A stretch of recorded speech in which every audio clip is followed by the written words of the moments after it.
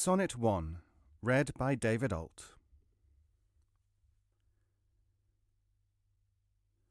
From fairest creatures we desire increase, that thereby beauty's rose might never die, but as the riper should by time decease, his tender air might bear his memory.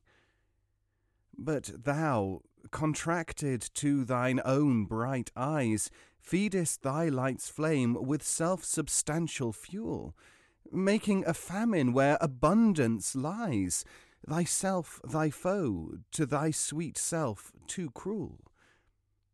Thou that art now the world's fresh ornament, and only herald to the gaudy spring, within thine own bud buryest thy content, and tender churl makest waste in niggarding. Pity the world, or else this glutton be, to eat the world's due by the grave and thee.